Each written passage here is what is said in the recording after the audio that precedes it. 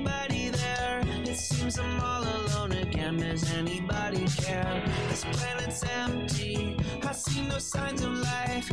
Please don't tell me that the human race did not survive. There are no people in the future.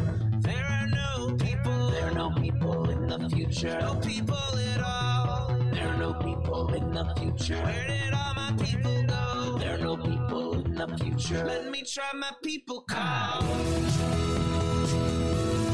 Where are all my people?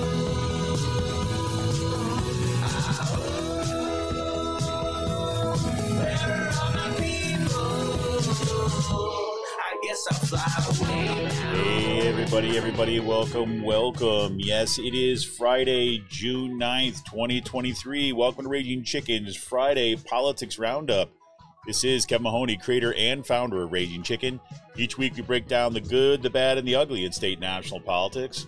You can help support this show by becoming a patron for as little as $5 a month. Head on over to patreon.com/rcpress today. And you can help out the show now by heading over to our YouTube channel if you're not there already. Smash that subscribe button, like the stream for this show, and hit that notification bell so you know every time that we go live. And if you're one of our awesome podcast listeners, make sure to leave us a 5-star review on whatever platform you listen on.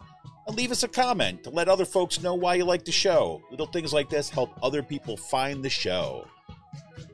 Ooh, boy. And it's becoming clearer by the day that why we cannot let Paul Martino, Moms for Liberty, and their oligarch friends buy our schools and push extremist politics in our community. Raging Chicken has teamed up with Levelfield to launch a truly community-rooted PAC to invest in organizing, supporting local and statewide progressive candidates, and unmasking the toxic organizations injecting our communities with right-wing extremism.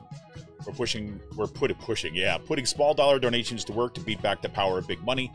You can get more information and drop your donation at ragingchicken.levelfield.net. And look for, especially patrons, look for the upcoming link to a discussion about on this PAC and some strategies around it. And that'll be available to Patreons and patreon.com/rcpress. On today's show, yes, Donald Trump has officially been indicted again in federal court on 7 criminal counts. Let the circus begin again. Yes, exactly.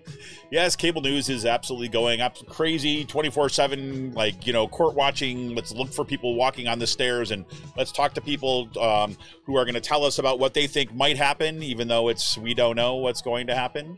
And whatever, crazy.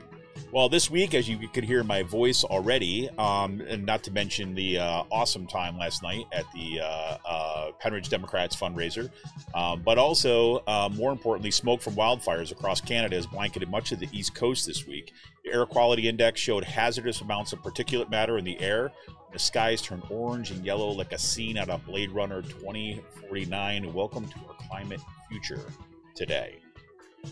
And in a surprise decision, the U.S. Supreme Court upheld a provision of the Voting Rights Act in a case in Alabama involving racial gerrymandering. It was a real surprise. People, remember John Roberts was the one who gutted the Voting Rights Act and said, there's no racism anymore. We've moved past that. Now he's seeing, I'm not so sure. Even Brett Kavanaugh joined with the 3 quote-unquote liberal justices, and John Roberts writing in the majority to basically say, yep, Alabama, yep, still racist. Still drawing racial, kind of racist voting districts, yep. So that was a surprise and positive development, but of course, the decisions left it open for other racial gerrymandering in other spaces, so we'll see. And this week, 160,000 member SAG-AFTRA, that's like the Screen Actors Guild, like actors and stuff, they voted to authorize a strike ahead of their negotiations. 97.9% of the members voting approved that authorization. And this comes, of course, in the midst of the ongoing Writers Guild of America strike, which began on May 2nd. The Writers Guild of America strike, the WGA strike, is the largest job action in the television and film industry since COVID, and it's the second largest in their history. And this has been, groundbreaking in many ways, the WGA strike, and to have SAG-AFTRA kind of joining on this is going to be pretty amazing. Shireen, what's happening? Good morning. And a new scientific study finds that the summers in the Arctic Ocean may be ice-free by 2030. Yep, that's at about a decade sooner than previously thought, and that may be something that we're just not going to be able to change. That even if drastic measures somehow happen to curb the climate crisis that we are currently in, that will not happen quickly enough to prevent the ice-free Arctic, which is going to cause problems of its own. And a new report in ProPublica finds that more than 600,000 people are already living outside of a crucial climate niche. And climate change is on track. Climate change is on track to displace more than 1/3 of humanity in the coming decades. A little closer to home here in Pennsylvania, a full-scale dumpster fire, that is the Pennridge School Board, was on full display Wednesday. This is after switching the meetings several times for the week's scheduled committee meetings. A last-minute Zoom meeting showed once again how utterly dysfunctional and disastrous the Republican-controlled board truly is. The scheduled appearance of Vermilion Education's Jordan Adams, you know that guy from Hillsdale College pushing Christian nationalism, that dude. Well, he was supposed to come there, right? There was a lot of interest in it. There was over 300 people trying to get to this meeting, right? Well, it was postponed to a date only that Megan Bannis Clemens and her Red Wizards of Thay know when that's going to happen at this point. Meanwhile, Jordan Adams even kind of took to Twitter to do a little two-step about the cancellation of the meeting at the last time. But we're going to play you a little sound from that meeting last night, or on Wednesday night. That was just, I don't even, I just can't believe, well, can I believe it? Yes, of course I can believe it. But it just shows you how utterly insane things have gotten here in the Pennridge School District. Whew. Workers at the Museum of the American Revolution are demanding that the museum leadership cancel a planned Moms for Liberty event at the museum ahead of the extremist group's convention in Philadelphia from June 29th through July 2nd. And speaking of Moms for Liberty, why I call them an extremist group? Well, that has to do with the fact that the Southern Poverty Law Center has added the group to its list of hate groups and anti-government extremists. And a little place, this is kind of a little south of us here in Bucks County, it's down to Chester County, the Valley Forge Classical Academy. Now, we've seen lots of these things happening kind of nationwide, right? It's part of that kind of move, and they call something a classical academy. Generally, what that means is that they're looking to push a curriculum that is similar to what we saw from Hillsdale College, this kind of Christian nationalist curriculum. I'm just spacing the name of the other group that was pushing these kind of curriculum. We talked about it a couple weeks ago. But anyways, there's one of these new charter schools that is kind of coming out in Chester County, right? And it's built on that kind of Christian nationalist curriculum. Well, turns out they're using a fictitious social media account called Becky Homecki, right? Basically to cause division, promote hate, and promote the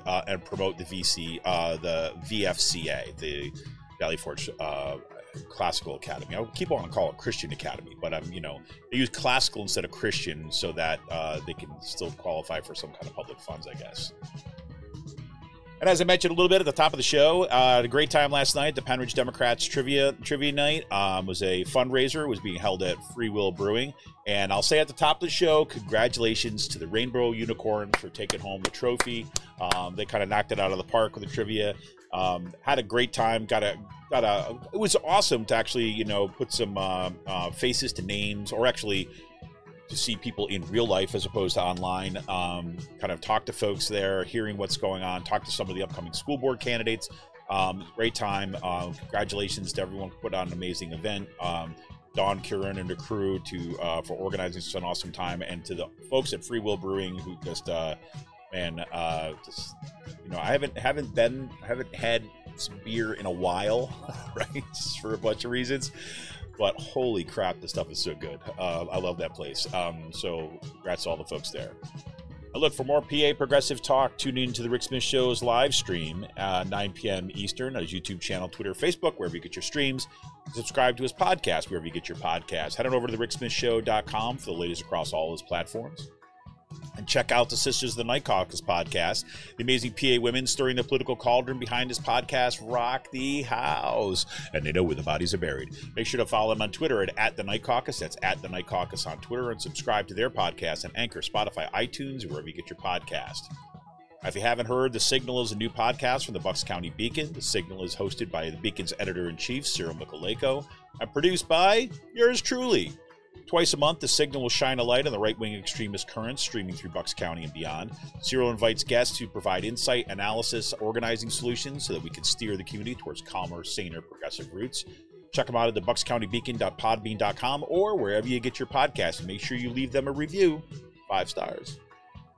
For all you gamers out there, the Game Inn is a Quakertown-based Black family-owned gaming store. Friends of the show, and they've got everything from retro N64s, latest consoles, video games for all platforms, collectibles, action figures, Funko Pops, walls of Funko Pops. And kids get discounts on the days of the report card at the end of the school year. So now you're just going to have to wait to get that discount for good grades until, later on, I guess. Check them out on their Facebook page and follow them on Twitter at the Game Inn. That's with 2 N's. Got a question about a game, looking for something hard to get, shoot them a message or drop them an email at thegameinpa@gmail.com. The shout out goes to Jonathan Mann, wrote our intro song, There Are No People in the Future.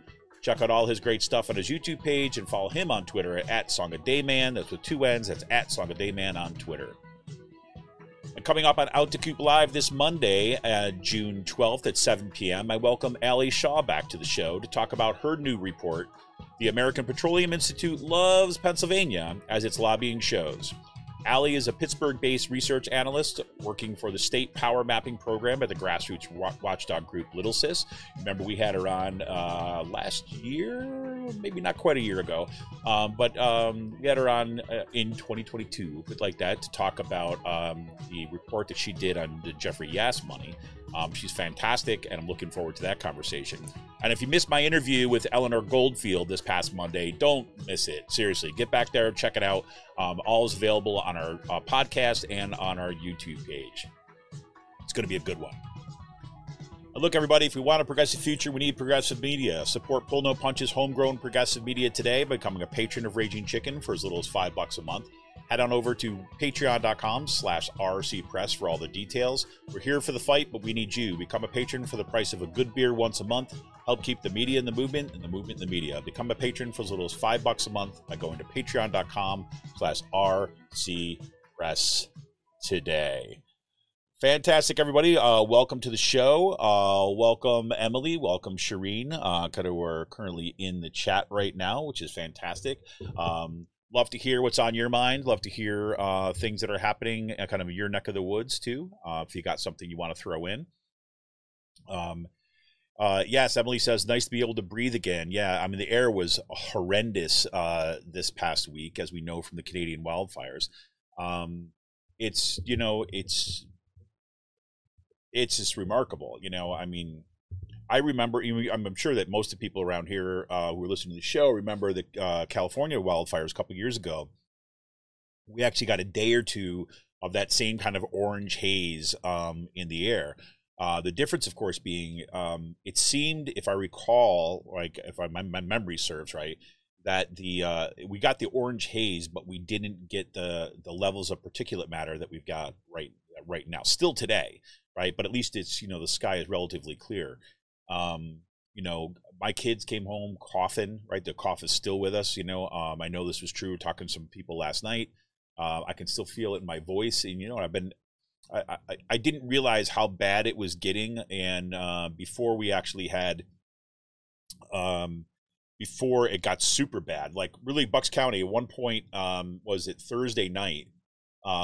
Bucks County up to the Lehigh Valley and Allentown area, right? There was this area of purple, which is kind of on these air quality index maps. It was the worst kind of in North America, right? So we were really in the thick of it. And the day ahead of that, I had spent most of Tuesday. So I guess maybe that was Wednesday night. I'm forgetting which, where the days are blurring. I guess it was Wednesday night. Yeah, that was so bad. Because Tuesday during the day I spent the entire day outside doing yard work. And, I just thought it was kind of allergies. I just wasn't putting 2 and 2 together. And so that stayed with me all week. But Wednesday was truly horrific. And, like I said, kids are coming home. They all had, their T-shirts up over their noses, not just my kids, but all the kids getting off the bus. It was so bad. But, this is kind of what people have been talking about, what scientists, what climate activists, what, just sane people who are paying attention to what's happening to our climate have been, warning this is going to be happening more frequent. So, I mean, just having a little taste of it, and, Chris Hayes, I caught a tweet that he made the other day. He said, there was a time when he thought that you'd have an event like this, right? This kind of, these kind of wildfires burning throughout like Canada, right? Which you don't associate with wildfires the same way. Not that they don't have wildfires, but these are just historic. The incredible dryness and all this. He said, usually this is the kind of event would wake people up and shake them into kind of action to change things, to be enough to change at least kind of the political culture. And he said, after COVID, million plus people dead, thought that would be it. And just to watch people just, and by I mean people, I don't mean all of us who are listening to this show right now, but I mean, see the media, see politicians basically, jerk it off. It's pretty crazy. Pretty crazy. But yeah, so Shireen said, yeah, the show with Eleanor is inspiring. I have wanted to do a pop-up street theater for years, and you both demonstrated urgency of such activism. Absolutely, Shireen. Her work is just amazing. And it's funny because I've read a couple pieces by her, and I read this one in Truth Out, which we talked about on the show, which had to do with the arrest of these two journalists down in Asheville, North Carolina, and some of the free speech issues that were raised from that in that case. And that's why I wanted to initially have her on. And as I was just getting her bio stuff together and things, and I was like, man, I seem to remember her. And then I found out, yeah, she was the lead of this band called Rooftop Revolutionaries, which I remember during the Occupy movement, right? And I was like, oh my God, I can't believe that. And then she does a show with Lee Camp, and Lee Camp was also someone who I connected with during the Occupy movement too as well. I've got one of his CDs of his comedy and stuff that signed copy of that back then. So it was just kind of this interesting kind of moment. And what I find so really heartening and interesting about her work is, yes, the kind of criticality of what we saw in her writing and stuff and her journalism, but this kind of thinking about art, thinking about art and the space of art and performance, and how that has a part of a movement, right? I mean, part of not just a movement, but the kind of cultural shift that we need to help bolster, more kind of political change. But it's at this kind of cultural level. So it was just kind of that was a great conversation, and we went well beyond the confines of her article in Truth Out. But it was just a great conversation. So I encourage everybody to check it out if you haven't already. Yes, Emily, I'm with you. I was amazed at the SCOTUS decision on the Alabama's gerrymandering. Why don't we start there before we get to that? I mean, that was a fascinating kind of move. And so this is just for those of you who've not been following it super closely. I'll read. Here's a little bit from from NPR on this. So the U.S. Supreme Court voted on Thursday. It kind of basically moved away from kind of completely gutting the Voting Rights Act. So basically this case in Alabama was about this kind of redistricting that took place that was, going to kind of create only one kind of black district, basically, right? So, and I think there's currently several.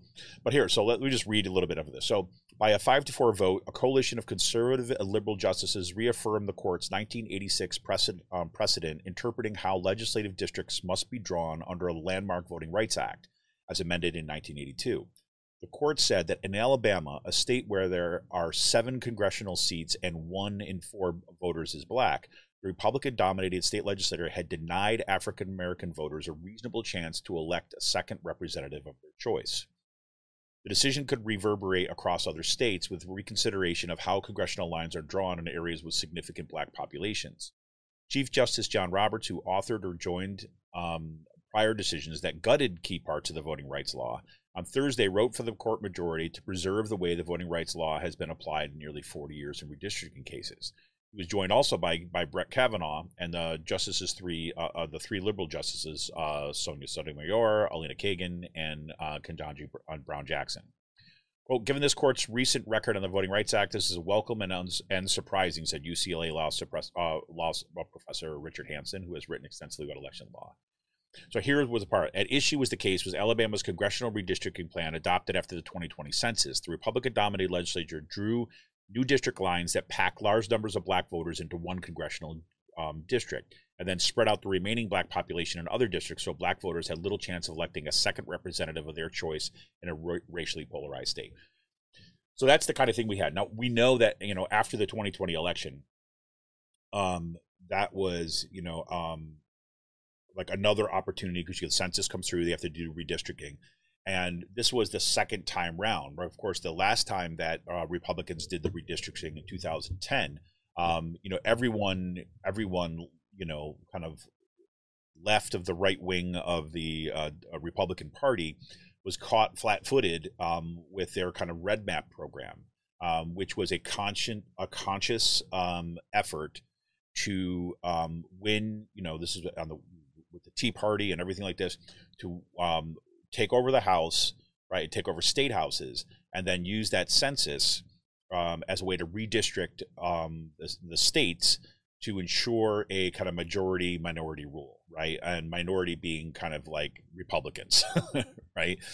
And so, and that's been, we've talked about that a lot in the show over the years. And this was another example of the same kind of attempt that was going to be made to further restrict the voting impact, right, of any individual, right, in particular black voters, right. So people had thought, I think a lot of folks had thought, and maybe this was, well, no, I'm just going to say a lot of people had thought that going into this, given this court, given the fact that John Roberts was basically the one who helped gut the Voting Rights Act, that this law was going to be upheld and was going to help cement a new doctrine about gerrymandering that would make this kind of racial gerrymandering okay. That's not what the Supreme Court did. They said, nope, you can't do this, right? And I think really what the issue is it was just too egregious, right? I mean, like as you're saying, as you're saying here, is that you've got when you've got such a large voting population that's African American, and then you're basically saying that, okay, you only get one representative, right? Or that, despite the numbers of people that you have in the state, you don't get the same kind of representation as white folks who live in rural areas, right? So anyways, so that was big, right? What does it say was those numbers again here? Yeah, 7 congressional seats and 1 in 4 voters is black. Republican-dominated state legislature had denied African-American voters reasonable chance to elect a second representative of their choice, right? So you have 7 congressional seats, right? And then basically the way that things were redistricted, only one of those seats, so 1 out of 7, would be kind of a black representative would have even a shot, right, at getting elected, right? So now they say, well, yeah, but that's that's 1 in 7 as opposed to a population of 1 in 4, right? And it was clear that areas that were kind of that were majority black, right, or had strong black representations were split up and spread out and diluted, right, in these white districts, and then in other areas they were just packed together, right? So that would say you're going to pack all these people and all these black folks in one district, so they get their 1 representative, right? But we're going to make sure they don't get 2. So that's a huge deal. That's a huge deal.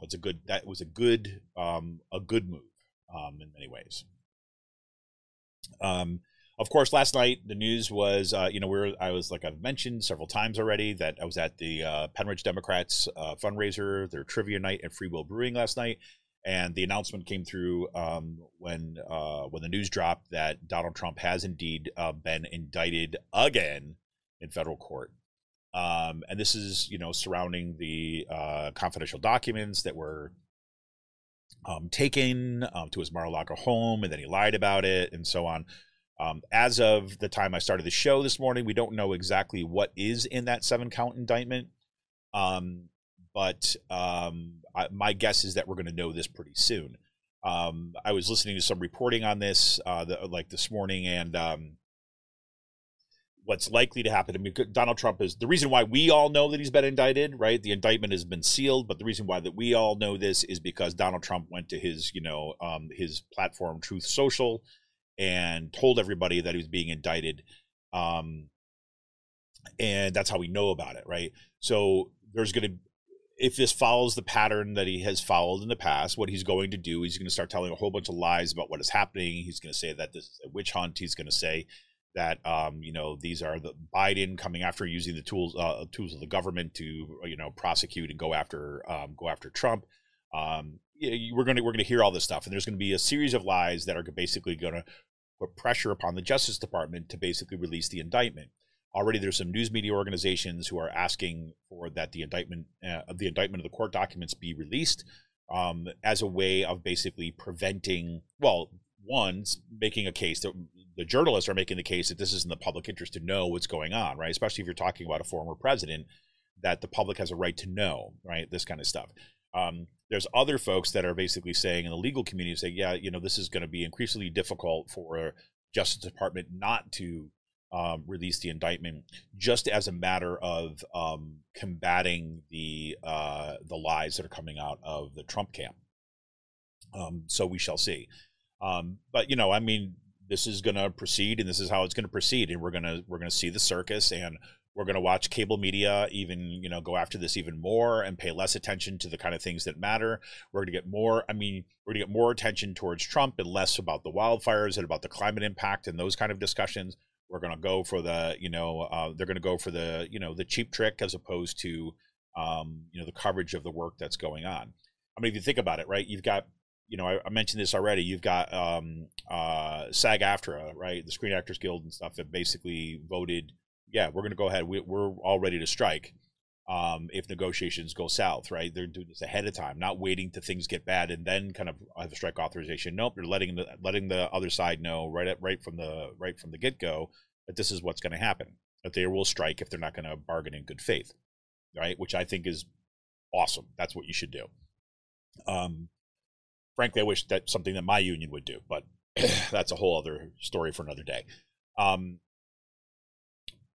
So, imagine the coverage of this, right? This is one of the most significant kind of strikes that we're seeing, right? After this kind of major shift in what's happening in the kind of entertainment industry, the television and film industry.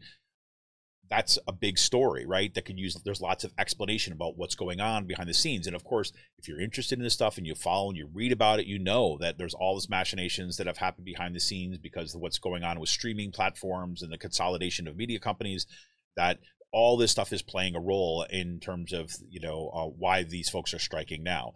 You add into that mix, the kind of emergent AI and some of the ways that the television and film industry want to use AI to kind of generate scripts and all sorts of stuff like this. Again, this is, these are really knotty and kind of interesting questions for us. And you've got, once again, these unions on the front lines, basically fighting the good fight. Imagine if that has got as much coverage or even half as much coverage as, someone standing on like federal court steps, kind of, making conjectures about what may happen in the Trump case, right? What's in Trump's mind, right? And all this kind of stuff. I'm so sick of that stuff. I can't even tell you. And then, like we said, you saw this whole week, we saw the, consequences of wildfires, right? And what's going on here. And yes, there was lots of focus on the air quality index, and there was, which justifiably so, and that's kind of important.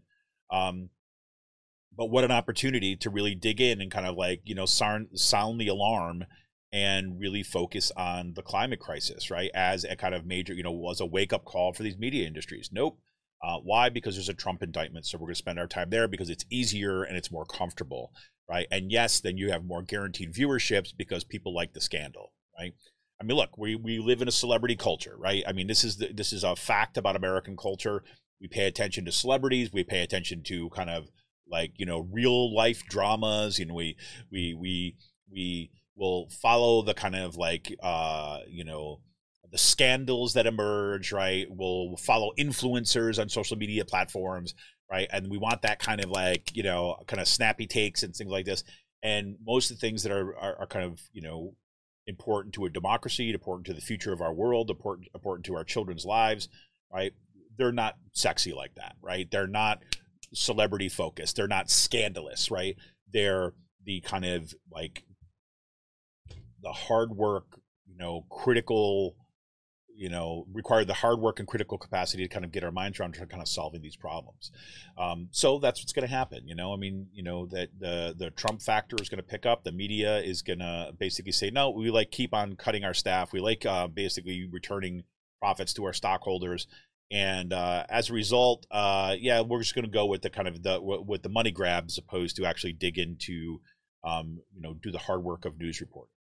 So, and again, I say that, right, primarily about cable news, right? Although it kind of bleeds over into the print media. But, the print media, for the most part, has been doing some decent reporting, right? You're getting kind of, it's more, I would say it's better now than it was 10 years ago, right?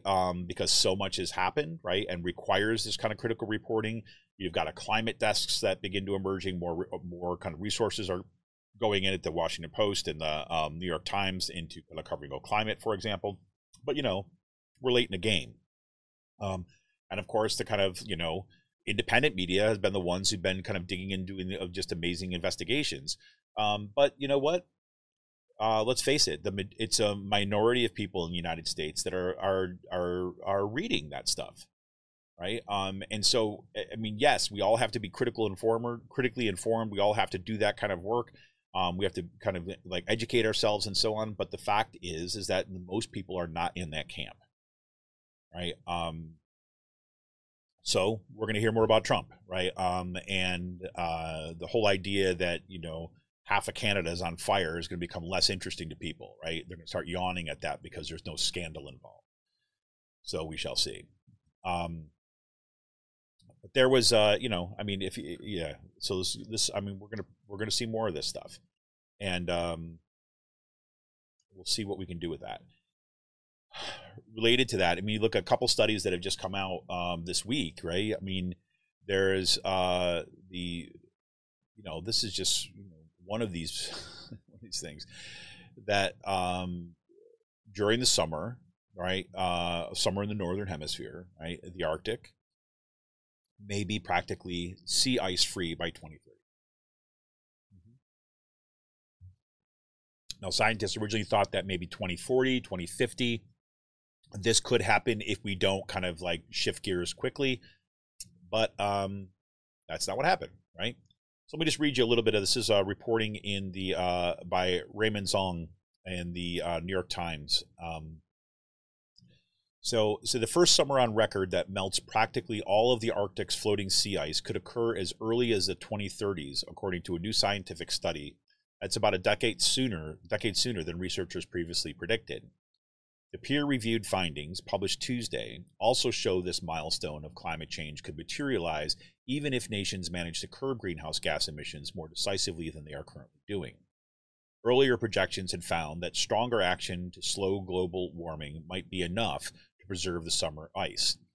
Latest research suggests that where Arctic sea ice is concerned, only steep, sharp emission cuts might be able to reverse the effects of warming already underway. And like, look, as we've been seeing, there does not seem to be the political will at this point to do that. So we can hope, but it's only going to be kind of, pressure, serious pressure that it does not exist right now in order to shift those gears.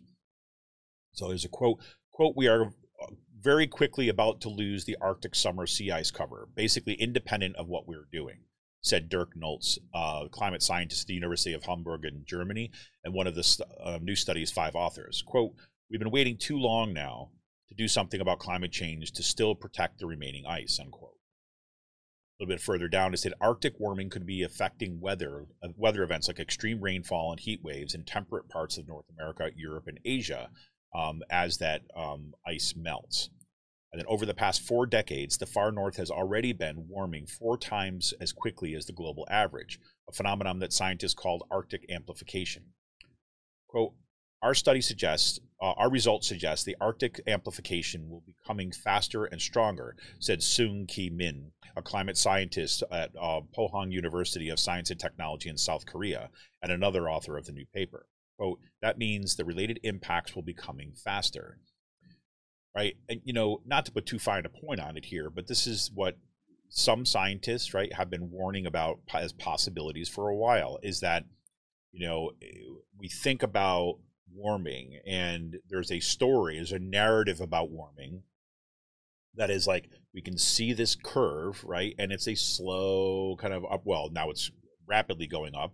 But it's, it seems like it's a even projection, so that if we have time to act, then we can do this. But, scientists say, look, we just don't know if it's going to continue in that way. As a matter of fact, you have these feedback loops that if this one thing happened, these other things can happen more quickly. Right. So if you don't have Arctic sea ice, right, and then all that kind of water remains kind of, available for evaporation and for storms and moisture and all that kind of stuff that could amplify storms, right? It could shift the jet stream even more than it has shifted already. And so we're in for it now. Right. I mean, we're in the kind of the race at this point to stem the kind of worst possible conclusions. Right. So the worst possible outcomes, the worst dystopian future. We're in the race now to kind of like, OK, let's try to put some of the genie back in the bottle, so to speak. It's probably not a good reference, but as it were. And I was looking, it reminded me, as I was reading this piece, it reminded me of a map I saw when I was, trying to understand a lot of just where the smoke was coming from this past week. Yes, I knew it was coming from Canada, but initially, at the beginning part of the week, right, where we saw the impact of the wildfires in Nova Scotia, right? And if you just look on a map, right, if you don't know where Nova Scotia is northeast of, say, Philadelphia, of New York City, right? It's in the ocean, right? It's part of Canada, but it's, it's kind of an island, right? To the east to the north, right? And so you just think about it. So in order for the smoke to get to Philadelphia, right, it had to travel southwest. Now, we know that, from being alive on this planet, that the vast majority of times that we get wind or there's weather patterns, they travel from west to east, right? Yeah, so or north, like northwest to southeast, right over there. And then every once in a while, you get this kind of trough of like the way the jet stream goes kind of way down. And so we get stuff that comes from the southwest to the northeast, right? Travels up the coast, right? But what was happening here is we're going kind of backwards, right? And it's like, I was thinking about, well, how does it happen? And then so this one, I forget the person's name, but they were kind of some weather forecaster who was basically putting up these maps of looking at what's happening with the jet stream. And one of the things that climate scientists have been warning about, have been kind of already drawing attention to, is that the warmer the planet gets, that's going to impact the jet stream. The jet stream is going to become, quote unquote, lazy, right? So it's going to slow down. And when it slows down, right, it kind of tends to wobble more, right? Some have suggested that we get these kind of really deep colds. What do they call it? The Arctic bombs or whatever they call these things. The Arctic bombs that come on where you get this like crazy cold air that kind of sits over the center of the country. But is a part of reflection of that. We've seen I can't believe I'm forgetting the name of it now, but we've seen the kind of this Arctic cold air that kind of circulates. Yeah, there was all that cool name for it. But circulates over kind of the Arctic Ocean that was splitting in two and then kind of wobbling out before it came back. Right, that's in part, some scientists are suggesting, is a part of what is happening because of climate change. And keeping that in mind, I was looking at this jet stream, and it was like this crazy wobble that went way up kind of into Canada, And then right in kind of central Canada, I guess it's Manitoba, Alberta, kind of in there, is where a lot of the wildfire smoke came from this week. Then at that point, the jet stream goes from northeast, right, to southwest, dips way down, and then before it comes back up. And then it circles around the low that is sitting off the coast of, was sitting off the coast of Canada around Nova Scotia. That low pressure system that's sitting over Nova Scotia moved first to Maine, which is where that brought down all that smoke down to us. And then as of yesterday, had moved over like New Hampshire and Vermont, which is why the smoke is getting worse to the west, right? Because essentially the weather system is moving backwards, right? Now, again, that doesn't mean that this has never happened before, but if you look at just, what the science has been telling us, and you look at what's been happening and looking at what's going on with that jet stream, it's just remarkable. I mean, it's like, as someone who's a bit of a kind of a weather nerd, right? I don't remember ever seeing anything like this for such a prolonged period of time. I mean, it's just remarkable. You see some of this that happens when kind of like you get a low pressure system like a nor'easter that gets kind of like stuck off the coast for a bit, right? And this is nuts, right? You couple that with the wildfires, you couple that with the kind of the crazy kind of temperature variants that are happening on, the fact that we're still in like 70-degree weather here in June. I mean, it's something else. So that's coupled with this second report that comes out of ProPublica, right? Where the ProPublica one is basically saying that, look, we're on track to move 1/3 of humanity out of the most livable environments on Earth, right? In particular because of the rising seas, right, and the kind of the shifting of basically kind of the climates in particular regions where there's areas that right now produce a lot of grain, for example, or are temperate climates, stuff like that, and they're going to become increasingly more hot, right? They're going to start drying up, water is going to be less available, right, and people are going to have to move from those spaces, right? I'll just give you this one piece of it. So it says, climate change is remapping where humans can exist on the planet. Not where they are, but where they can exist. As optimum conditions shift away from the equator and toward the poles, more than 600 million people have already been stranded outside of a crucial environmental niche that scientists say best supports life. By late this century, according to a study published last month in the journal Nature Sustainability, 3 to 6 billion people, 3 to 6 billion people, or between 1/3 and 1/2 of humanity, could be trapped outside of that zone, facing extreme heat, food scarcity, and higher death rates, unless emissions are sharply curtailed or mass migration is accommodated. This research, which adds novel detail about who will be most affected and where, suggests that climate-driven migration could easily eclipse the largest estimates as enormous segments of the Earth's population seek safe havens. It also makes a moral case for immediate and aggressive policies to prevent such a change from occurring, in part by showing how unequal the distribution of pain will be and how great the improvements could be with even small achievements in slowing the pace of warming. So, quote, there are clear, profound ethical consequences in the numbers, unquote. Timothy Lenton, one of the study's lead authors and directors of the Global Systems Institute at the University of Exeter in the UK, said in an interview, quote, if we can't level with that injustice and be honest about it, then we'll never progress the international action on this issue.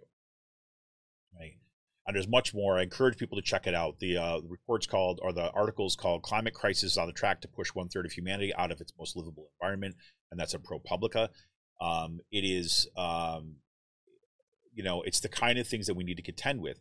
And if you recall, I think I actually have it right here. This is, there's this piece by Zoya Tierstein, which was in the Bucks County Beacon. I was hoping to try to get her on the show, but it doesn't look like that one's going to happen. And I was going to actually talk about this on the show on her piece, and I still would like to do this. I might have to do it as a separate show. She published this piece in Grist, which was also then republished by the Bucks County Beacon, called How Far-Right Groups Like the Oath Keepers Are Exploiting Climate Chaos.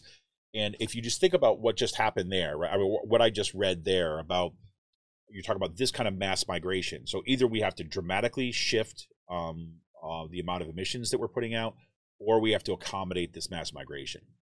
And this is where the nationalists and the fascists, right, are kind of lining up with some of the worst scenarios around climate, right? Because they don't want to do anything about climate change, right? They don't want to change their behavior. They don't want to change the kind of like the reliance on fossil fuels. They want to keep on doing what they're doing. They just want to build walls and fortify borders to prevent people from kind of entering. In other words, to allow for millions of people to die. And basically say, I got mine, screw you. Right? And it just so happens, of course, that those folks that are kind of occupying the spaces that are more habitable in the Northern Hemisphere, at least kind of a good chunk of them are white, right? And a good chunk of the people that are going to be facing the worst of these environmental impacts are not white, which then just reinforces this kind of Christian nationalist, fascist alliance with climate chaos. I mean, it's just... It's deeply troubling. It's been something that's bothered me ever since I don't think I was even really aware of the fact that there were people, talking about this until we saw the mass shooting in New Zealand at Christchurch, when one of the kind of manifestos or whatever writing that was left behind by the shooter was about this. Right, was about climate fascism, environmental fascism, basically saying, yes, climate change is real, right? A break from the kind of like, conservative orthodoxy. They're saying, yes, this is real. And therefore, instead of let's solve the problem, say, no, let's fortify the borders, right? Everybody needs guns to keep out those people. So, that's facing us down. That's facing us down for sure. But we got a little... literally taste of it, breath of that air all week long this week. Anyways, when we come back, we'll take a quick break. When we come back, we're going to talk a little bit about the dumpster fire that happened in the Pennridge School Board this week. That was pretty crazy. I'll play some sound from that. And a couple other things that are happening around the area and before we break for the weekend. So this is Kevin Mahoney, creator and founder of Raging Chicken. Want to remind you that you become a patron of the show. Help support the work that we do by heading over to patreon.com/rcpress. Become a patron today for as little as $5 a month. And you can help keep the media in the movement and the movement in the media. We'll be back right after this quick break. I think. No, you know what? Because in order to have a quick break, you actually have to turn your levels back up so you can hear the sound. See that? Like this right now. Now you're going to hear it. All right, we'll be right back.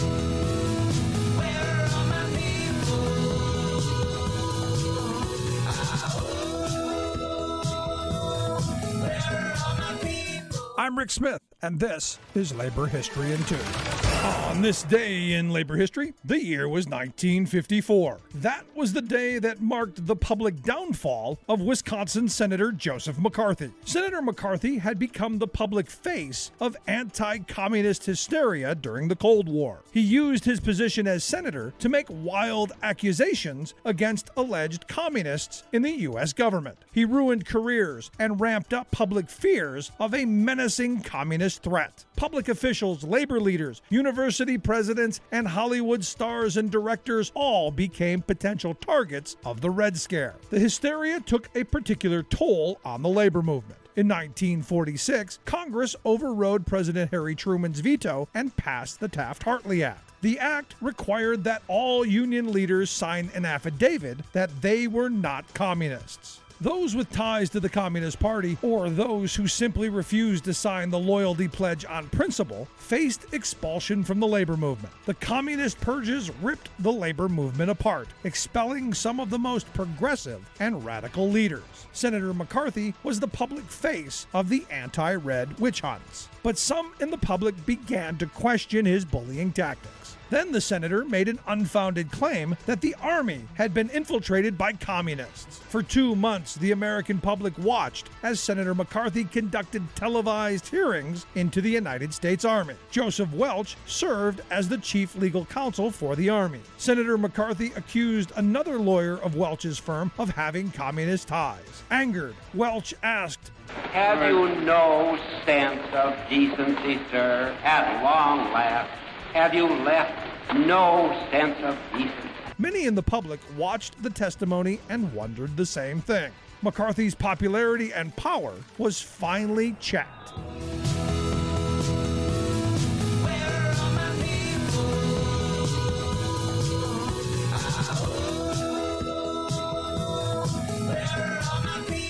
Hey, everybody. Welcome.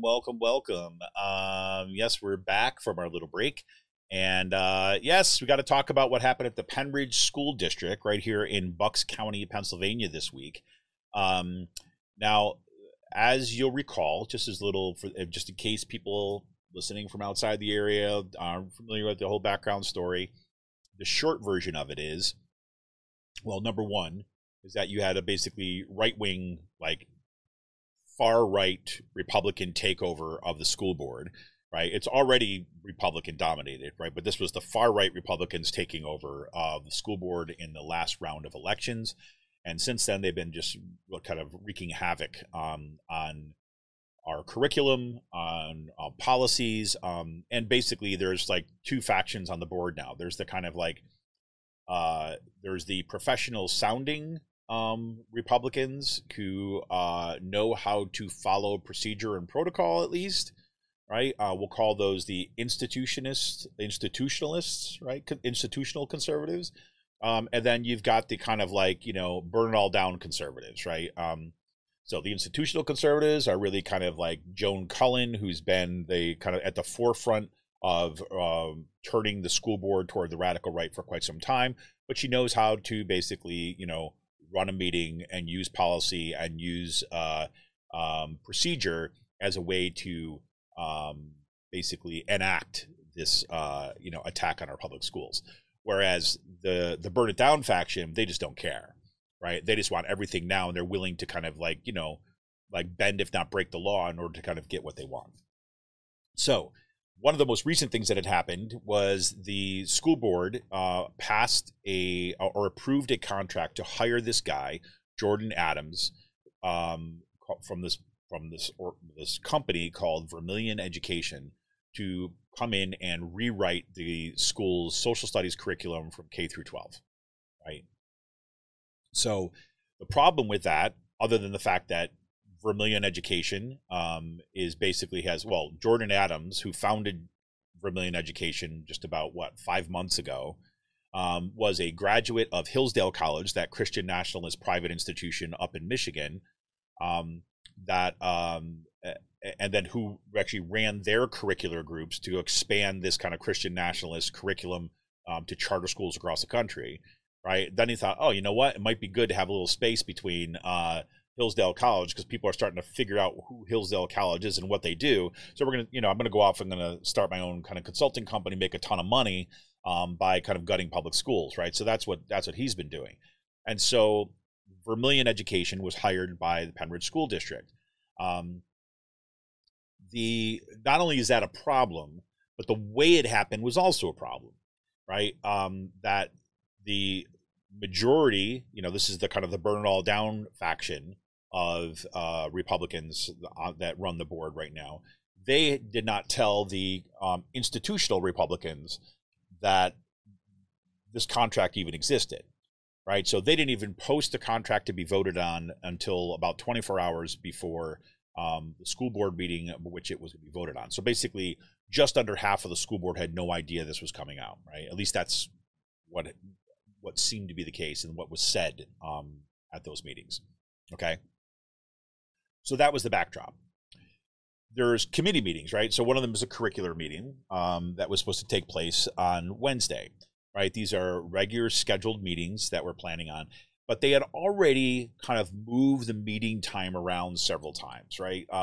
So, parents and community members have become, savvy enough now to know that shenanigans are going to happen. And so they watch very carefully what happens with meeting times and so on. And people were going, informing each other, wait a minute, they're moving this to this time. They're, instead of it being at 7 o'clock, it's going to be at 6 o'clock. It's going to be at 4:30, it's going to be here. Oh, wait, so there was all this kind of moving around. But finally, it was figured out that, yes, indeed, the curricular meetings and the other committee meetings were going to be happening on Wednesday at 6 p.m. Okay, great. So shortly before that meeting, like earlier that day, there was a post that came out that basically said, well, look, due to these air quality problems, right? And look, that was, I mean, the air quality was legitimately an issue, right? I mean, it was bad everywhere. But they said because of that, we were going to move the meeting to Thursday, right? And so this seemed like, okay, this would be a legitimate move of the meeting, right? It was being announced, you know, more than 24 hours ahead of time. So there wasn't kind of in violation of any kind of, you know, kind of transparency laws, right? And Sunshine Act stuff. Okay. So that happens. It was a bit frustrating because then it was like, oh, you know, like people have to change their schedules and everything like this. And then there's personally, right, there was a bunch of folks, you know, who were already planning on going to this fundraiser at Free Will last night, right? So then people are like, oh, well, you know, just some of us just, we're not gonna be able to go. We're going to have to go to this meeting instead. So then about 4:56 p.m., right, on Wednesday, the school board or the district, quote unquote, whoever the hell is actually the district, because it was an unsigned thing, basically said, nope, the meeting is going to go ahead for 6 p.m. today. So on Wednesday at 4:56, right, just over an hour before this is going to take place, the meeting is going to go ahead, but we're going to do it on Zoom, right? And it said that there's going to be a public link that is going to be posted for everybody to join, right?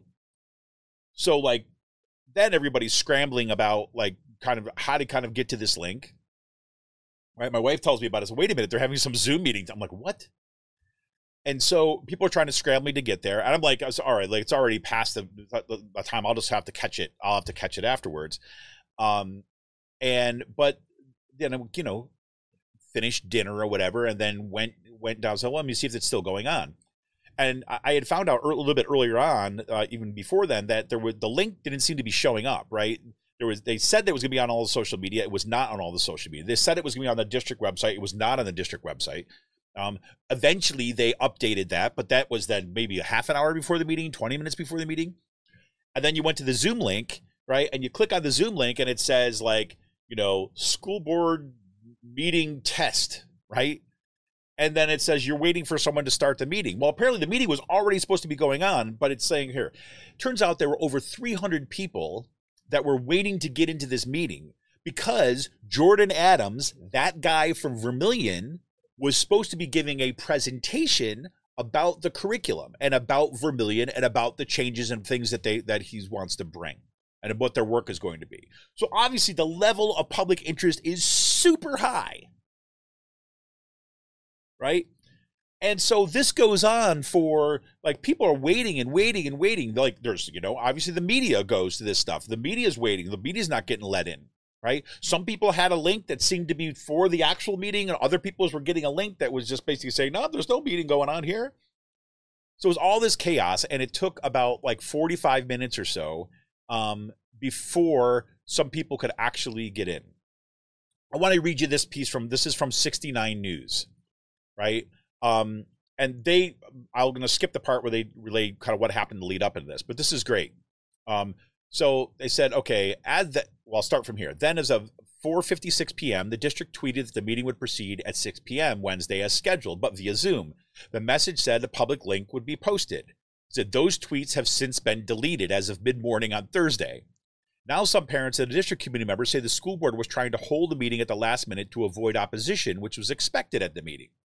Then video clips sent to 69 News show board members appeared to be, or news show that board members appeared to be on Zoom call Wednesday evening, but the public and media, including our reporter from 69 News, were not allowed into the meeting for a while. Conversations got heated between board members and the video clip show, with arguing about whether the meeting should be held or if it's a violation of the Sunshine Act, which requires advance notice of meetings. Rescheduled meetings must have a 24-hour prior notice. Right? Then Joan Cullen, again, head of the kind of institutionalist Republican faction, which is also, again, supportive of the policies, but just not the way they're happening, right? So Joan Cullen says, I think it's outrageous that the public has been so disrespectful to have this changing back and forth at the last minute. Up until 1 hour before this meeting, board member Joan Cullen is heard saying, it's pretty obvious what's going on here. It wasn't a mistake, right? So this goes on. So Jenny Stevens from the Bucks County Beacon she got a hold of some of this audio that I just want to play for you to give you a sense of what's actually going on, right? So this is the this is kind of some of the original exchange with what Joan Collins says toward the beginning of the meeting. So let me just make sure that this is going to play. Yeah, okay, good. I just want to make sure it's not going to come out too loud here. Okay, so I'll play this right for the beginning, and then I'll talk a little bit about. Then we're going to play a second clip. So here is when the meeting is finally going to get ready to start. So we have Joan, we have Ron, we have Megan, and we have Mr. Cormack. We'll talk about who's there. I just want to let you know that I do not want to participate in this meeting. This is Joan Cullen. We were not able to consult with our solicitor to determine whether this meeting is actually legal or not. And I do not believe it to be legal based upon our policy and the state of sunshine laws. So I don't think that anything discussed tonight will be proper and will be actionable at our board meeting on the 12th.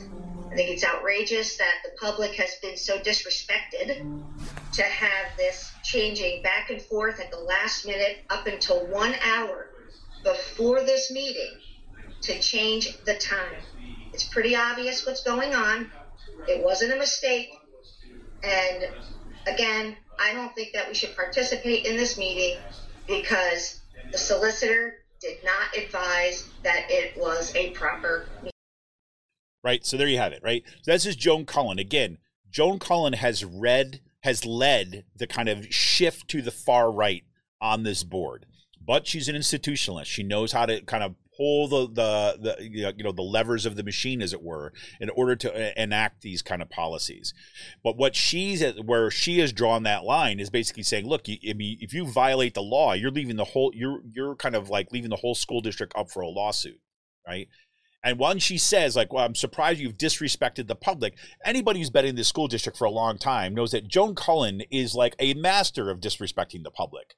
I mean, she was the one who was out on Twitter basically saying things, when there was students who were protesting gun violence, basically saying that, you're a bunch of Marxists, like you're Marxist extremists. And she was calling students names on public social media, right? I mean, she's the one who has basically ensured this march forward, right? And the part was what's made her so effective as a leader on that board. She was the president at one point. She's not now. But what has made her so effective is that she's been able to kind of like use her position to maneuver through the official policies to force through this kind of agenda, right? So on one hand, you could say that, okay, yeah, what she's saying is really important. And I look at it, and she's right, right? I mean, this is legally questionable whether they could even have this meeting, right? And leaving themselves off the lawsuits if they actually passed anything. Because there's another meeting that's scheduled on 12th, as she was saying. And the stuff that happens on the 12th is supposed to be, there's actionable items that come out of these committee meetings. So the committee meeting has to happen first before the action items can be voted upon on Monday. So now that's all kind of disrupted, right? So she's saying that, right? And because that's true, and they recognize what's going on. But Megan Bannis Clemens and the Wizards of Thay, Red Wizards of Thay, have basically said that no, we basically need to push this through no matter what. So they're trying to force through this meeting. So in the second clip I'm going to play, this is from Jenny Stevens, and she published this article in the Bucks County Beacon. And Ron Wirtz comes coming here. Again, Ron Wirtz, right, has emerged as a reasonable voice, is also someone who's pals with Joan Cullen, right? So let's be clear about this. But he's running, actually cannot get a nomination for the Republican backing here. So he's actually running on the Democratic ticket this time around. He's getting support for the Democrats, which, by the way, I will vote for him to kind of to try to keep these freaking extremists who are now running for the board off that board, and to turn this back a little bit. Dave Rice is the president of the board. The hilarious, I'll play this before I go to the next clip. So one of the hilarious things that happens there is that when the meeting starts, right, basically you're supposed to talk about who you are. And so Dave Rice, the president of the board, right, doesn't have his picture up. There's no nothing. All it says is Dave's iPhone, right? And so so here's Jane Kramer. She's a she's a community member, parent, and stuff, who's been kind of active and stuff. This is her responding to the fact that like the president of the board had just doesn't know how to work Zoom, basically, right? So, who the hell's Dave's iPhone? Is that a board member? Could we try to be a little professional?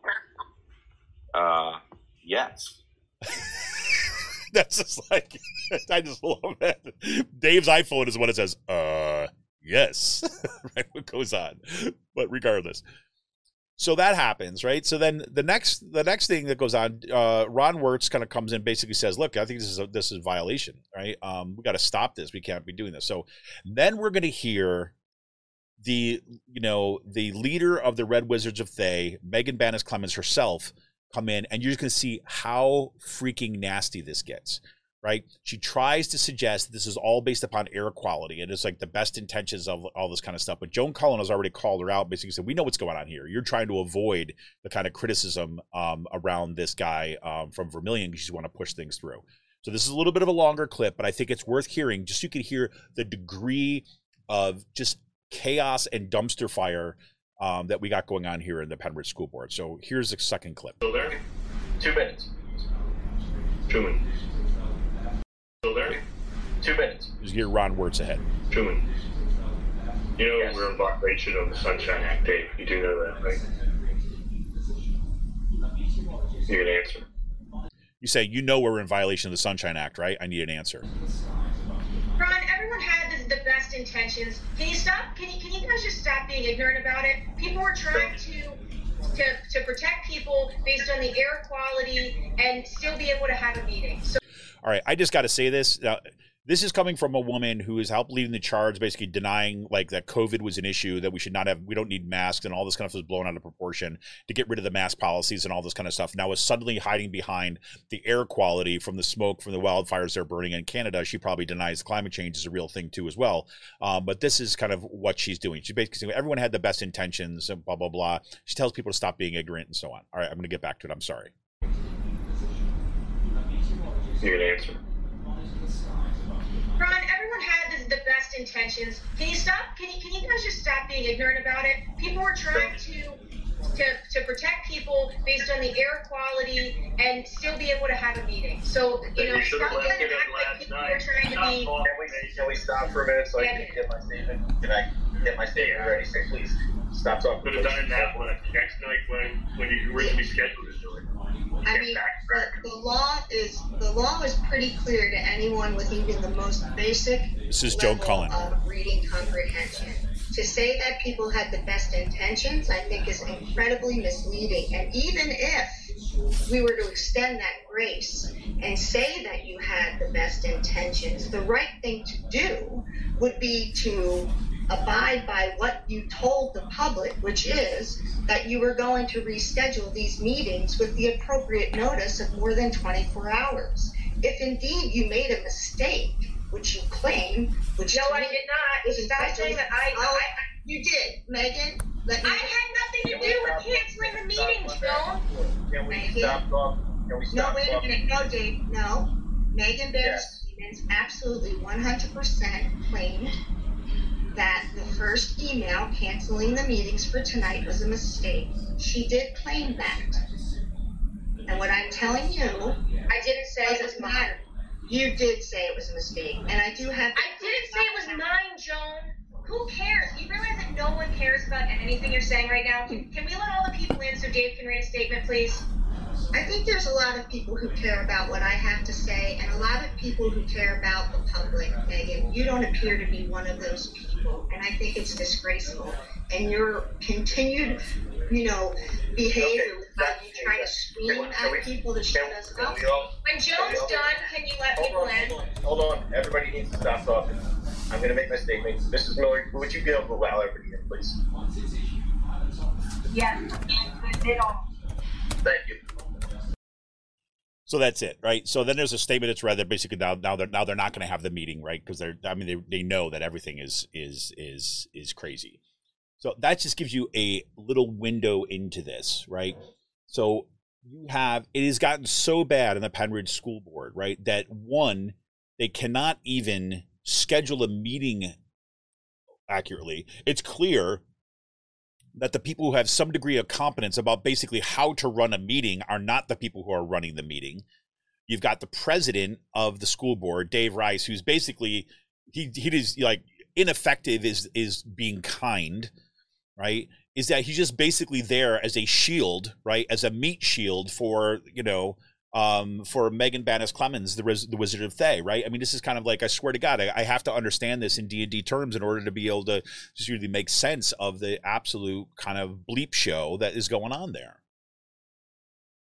And, the one thing I want to point out in all of this is that we've gotten past the kind of right-wing takeover, right? That's still happening, right? But we are at such a level of dysfunction that, the basic rules that these people set for themselves, right? The policies of the board are just being thrown out the window and attempted to run roughshod. And I can't believe I'm going to say this, but if it was not for someone like Joan Cullen, who understood the rules somewhat, that these folks might have gotten away with it without a lawsuit, right? Unless there's somebody sued the district. And the district is being sued anyways, for multiple reasons, right?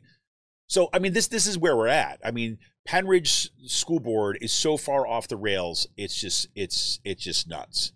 One of the things that is concerning to me, right, is that because Joan Cullen and Ron Wirtz, right, are the voices, quote unquote, voices of reason on the school board right now, is that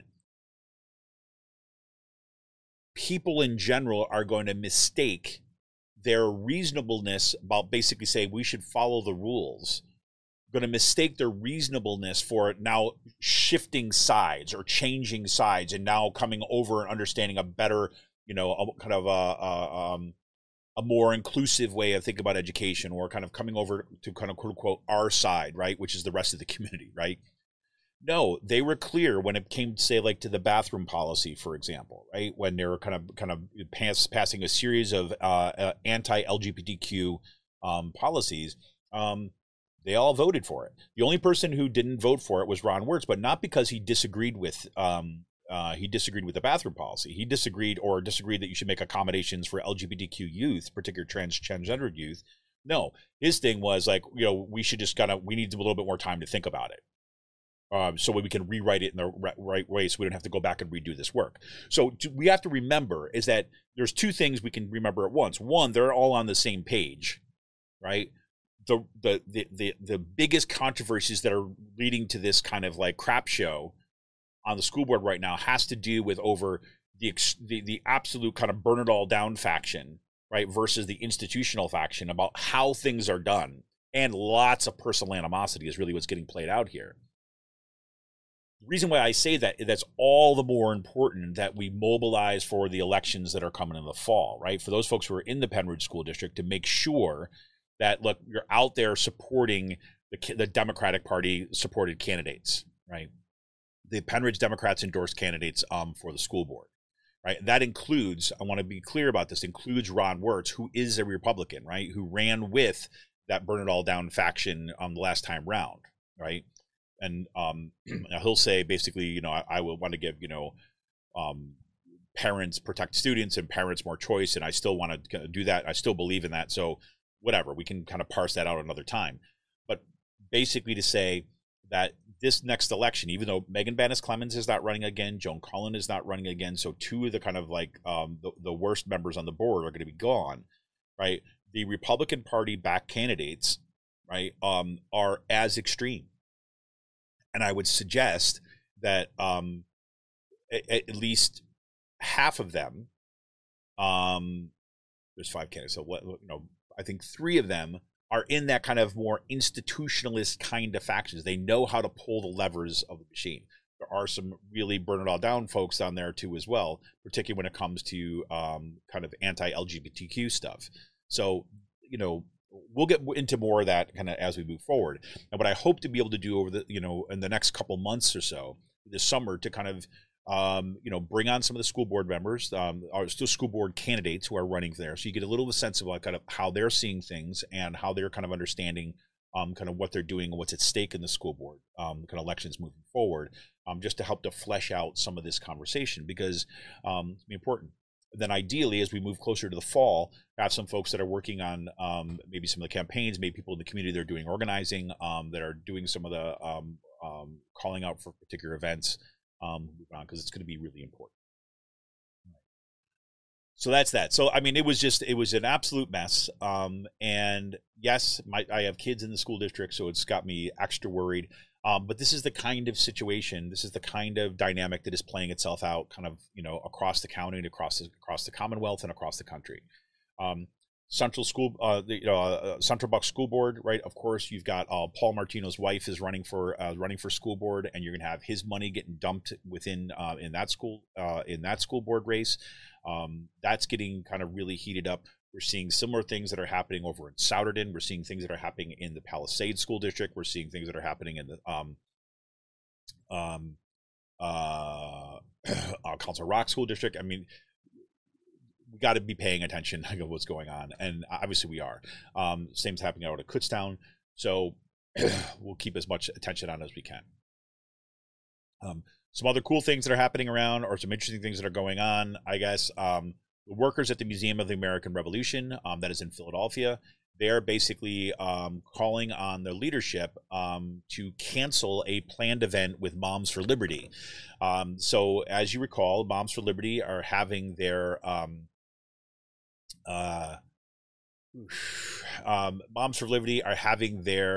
annual convention, right? It's called like something Joyful Warriors or something like this, right? But they were scheduled to have their kind of welcome to Philadelphia reception at the Museum of American History, Museum of the American Revolution, ahead of that conference or convention or whatever you want to call it, right? So that conference or convention is going to be there from the 29th through July 2nd. And this event was being scheduled, and workers at that museum are standing up and pushing back against this, right? So I'll read you a little bit. This is from the Philadelphia Inquirer, right? So nearly 40 staffers at the Museum of the American Revolution are demanding that museum leadership cancel a scheduled event hosted by Moms for Liberty, a quote-unquote parents' rights group recently classified as an anti-government extremist organization by the Southern Poverty Law Center. The museum, located in Old City, has sought to diversify the stories it tells about American history. Its current special exhibition, Black Founders, is a first-of-its-kind spotlight on James Forten, a prominent Black Revolutionary War-era abolitionist, and staffers said allowing such a group to rent its space undermines the progress the museum has made. Quote, "We do not feel that any dollar amount is worth endangering the safety of the museum staff members in the building on the day of the event, serving as a host to a group that does not stand with our values, and damaging the museum's reputation that we have all worked so hard to build," unquote. A petition signed by 39 staff members reads. The museum employs about 75 people full-time and 37 part-time. Moms for Liberty, an organization that sought control over public education by banning books, by removing curriculum related to race, gender, and sexuality, is hosting its national summit in Philadelphia at the end of the month. Featured speakers are, so to give you a sense of who's there, GOP presidential candidates Donald Trump, Florida Governor Ron DeSantis, and former UN Ambassador Nikki Haley. The site of the summit in the Philadelphia's Marriott downtown is already being protested by queer and trans-led groups. Moms for Liberty is hosting its Welcome to Philadelphia reception in the museum on June 29th. Its event has not been canceled. The museum spokesperson said the group's meeting in Philadelphia is scheduled to run through July 2nd. So Moms for Liberty co-founder Tiffany Justice and Tina Descovich said in a statement, quote, "Name-calling parents who want to be part of their child's education as hate groups that are bigoted just further exposes what this battle is about. Who fundamentally gets to decide who is taught in our kids in school, parents or government employees, blah, blah, blah, blah, blah." And let's just say, we have to say it again, is that is not what the issue is. The issue is that are a diversity of opinions and perspectives allowed within our schools, or do Christian nationalists like the folks at Moms for Liberty get to tell everybody else what to do? That is what is at stake, right?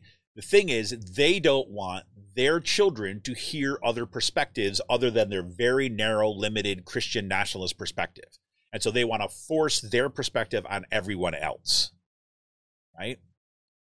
Because let's be clear, when they say who gets to decide, I want my kid reading critical history. I want my kid learning about kind of like Black revolutionaries. I want my kids to learn about the struggles that people fought in the labor movement, right? Just to put an end to child labor and to go win a working, like a 8-hour day. I want that part of American history to be taught to my kids. Do I get to have that taught?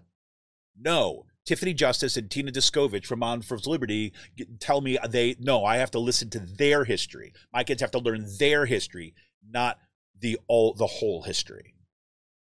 Right? So let's be clear. This is parents' rights groups. It's all a little bunch of bull crap. It's all about kind of them forcing Christian nationalists on everyone else and saying that's what we need to learn.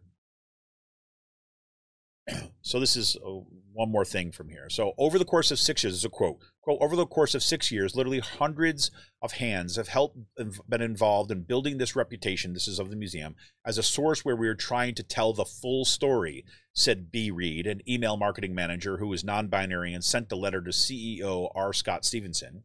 Quote, we're trying to include stories about Black history, women's history, and queer history.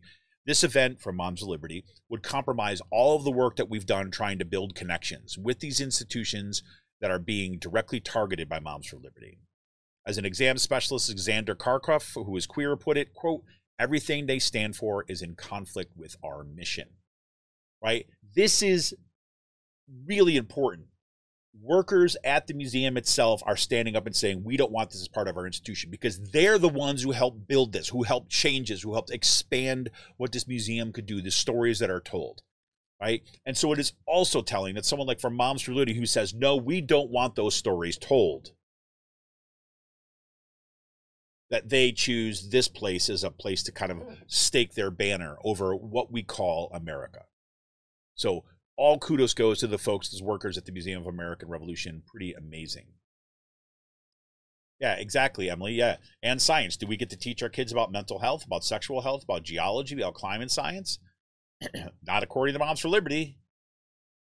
Those are kind of like advocacy issues, right? It's insane. The last thing I want to mention today is kind of one of the stories is that this got sent to me by one of our listeners last week, and it's really interesting, right? So there's this, the organization Together for Public Schools has kind of emerged to help kind of, protect public schools. But down in Chester County, there is this kind of new charter school that is attempting to kind of get its charter and stuff. It's called the Valley Forge Classical Academy.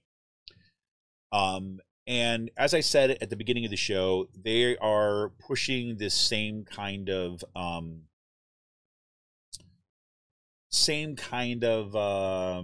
Christian nationalist curriculum that we see that comes out of like Hillsdale College, right? And some other kind of, associated groups, right? Very similar to what the Vermilion Education wants to push, the so-called classical academies, right? What they just found out is that, well, not they just found out, but this group posted a kind of an article about this. And so let me just read you a little about what they say. So it says, sometimes a picture is really worth 1,000 words. If you are just tuning in, the Valley Forge Classical Academy, or the VFCA, is a new charter school that is applied to operate as a taxpayer-funded public school. Okay, this is the key thing, right, about these push for charters. We're going to see the same thing in Pennridge. We're going to see the same thing in Central Bucks even more. We're going to see this renewed push towards this because the money is behind it. So if approved, and money, like by money, I mean like Paul Martino. I mean like, Jeffrey Yass. That's what I'm talking about. So if approved, it would draw tax dollars from the Westchester area school district, as well as surrounding school districts from Chester County. The public hearing is scheduled for June 14th, right? Please mark this on your calendars. That's the June 14th marks the end of a window of opportunity in which community members can weigh in on whether the charter school should be approved. There are so many reasons why VFCA is not suitable to operate as a taxpayer-funded public charter school that we've been struggling to summarize them. The issues span curriculum, planning, leadership, budget policies, and more, right? So that gives you a little background on what goes on. But here's says, but an example of how and where VFCA has promoted their school might sum up the situation better if we ever could.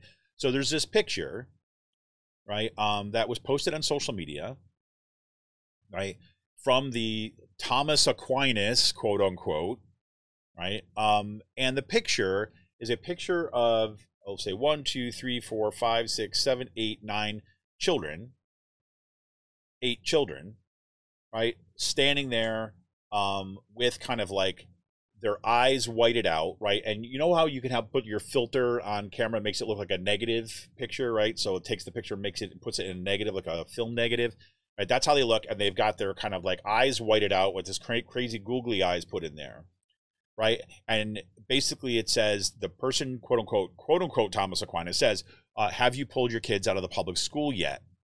Right? And the image says, what did you learn at school today, sweetie? And now all these kids, like in a trance, robot says, one of them who has a swastika on their forehead says, I'm gay, which is the swastika in that, right? Another one says, socialism works. Another one says, trapped in a girl's body, progressive Democrat for life. Another one says, really, really gay. Another says, I hate white people. Another says, I hate men, with a swastika on her thing. Another one says, Muslims are peaceful. Oh, and orange man bad, right? So that gives you, like, that's what they're putting out, right? These people on these kind of social media. And then you find out that, so that thing gets posted, and there's some comments that say, Dave Byers says, yes, I got no regrets. Yes, I pulled mine out of public schools. Another, Edward Roberts says, my parents, myself, my children all went to private school. When it came time for my granddaughter to even, our private schools don't use real books any longer, so my children weren't comfortable not knowing what was being taught. Homeschooling is the only option left. And then there's this little comment by Becky Homecki, who says, no, the Valley Forge Classical Academy Charter School is what you want, you know?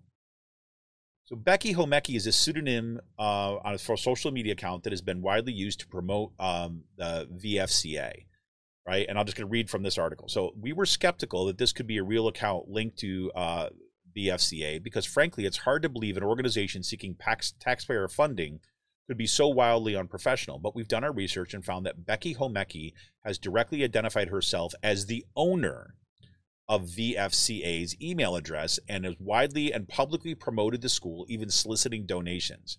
A VFCA board member has legitimized the account by interacting with Becky Homecki in reference to VFCA under his real name. So yes, this post is an example of how and where VFCA promotes their school, and sadly, it is far from the worst. As you'll see in their image galleries at the bottom of this post, right, and there's a link in the show notes, Becky Homecki has used a three-pronged strategy. One, attack the Westchester area school district, incite an audience by jumping on the bandwagon and joining in to target teachers, LGBTQ individuals, and basically anyone who doesn't align with their agenda, and advance the Valley Forge Classical Academy as the solution, a, quote, no indoctrination zone where students will be required to have a traditional hairstyles, sit at desks squared to the front, and be trained with the curriculum developed by conservative Christian college that boasts a well-funded initiative to seed their classical academies across the nation. This, of course, is Hillsdale College, right? And then in this, they have a series of things like this. So imagine this: you're the owner of this. This charter school that you're pushing this kind of Christian nationalist agenda. You want taxpayer money, and what you're doing is you're creating fictional accounts, right? So that you can go and talk to yourself on social media and pose as some just random person taking part in conservative or taking part in online discussions to promote that other school, right? It's pretty messed up.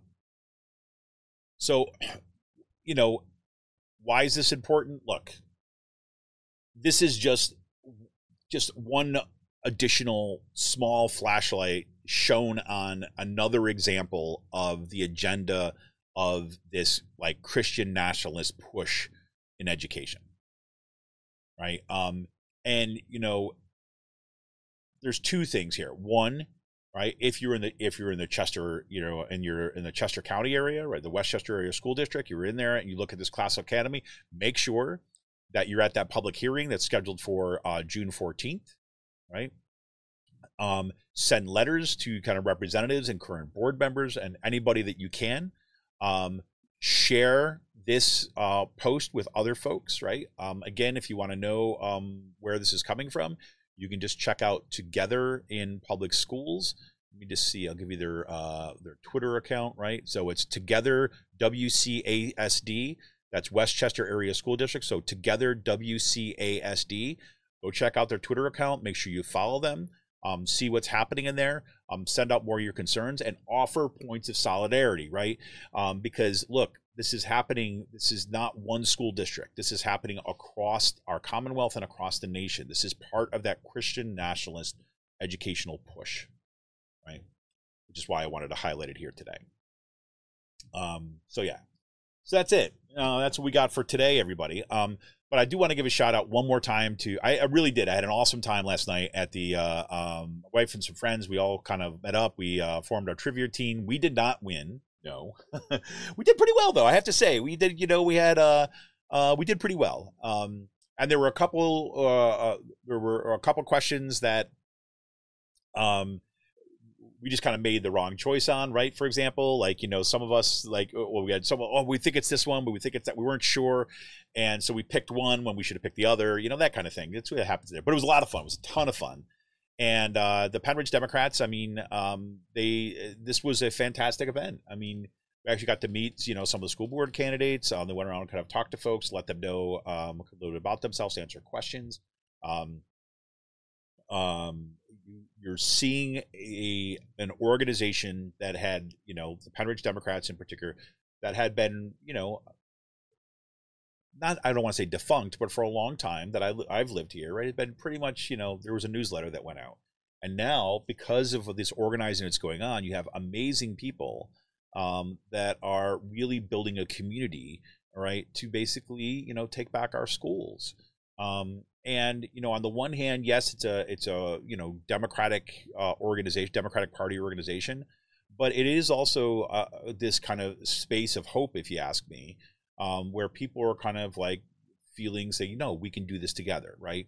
And to see the fact that there's a lot of, say, younger folks in the community, right? Say young parents, but also younger folks, in addition to kind of folks who've been around for quite some time, right? Are all there joining. There was kids there. It was a lot of fun. So, I just encourage everybody, if you're in the Pennridge Democrats, Pennridge area, check out the Pennridge Democrats. And they've got upcoming events, I think June 17th, if I'm correct about that. If I look at this, June 17th is a Saturday. Next June, they're going to have their first canvassing event. We're going to have people going out. There's some knocking on some doors. You can check it out. Go to their Facebook page, Pennridge Democrats, and check them out. But want to thank everybody once again for just having just a great night out, and all for a good cause. Raised a bunch of money, and you got to give the shout out once to the team that everyone had a team, team name, and the team's name, Rainbow Unicorns, took home the big trophy at the end of the night. They were rocking the house. They were rocking the house and stuff. So there you have it. All right, everybody, I wish you all a fantastic weekend. Thank you all for tuning in. Thank you to Emily for kind of your all your kind of forever presence, right, on the podcast. It's just fantastic. I wish you all a great weekend. Hopefully the smoke's going to clear out, so we'll have a little bit of downtime. Today is also the last day of school at Pennridge, and I'm happy to say that my happy and sad both at the same time, right? It's my son's last day at the middle school. He's on to high school next year, so it's kind of a big day here locally. So congratulations to all the graduates from this year. Congratulations to all the teachers for the amazing work that they've been able to do in often difficult situations, given what is happening in our school district. And congratulations to all the students really for putting in the work that they've done every single day throughout their classes. So there you have it. Have a great weekend, everybody. Wish you all well, and we'll see you on the flip side on Monday. We'll be back with Ali Shaw talking about big oil lobbyists kind of targeting Pennsylvania for the upcoming elections. There we go. See you Monday at 7, everybody. See ya.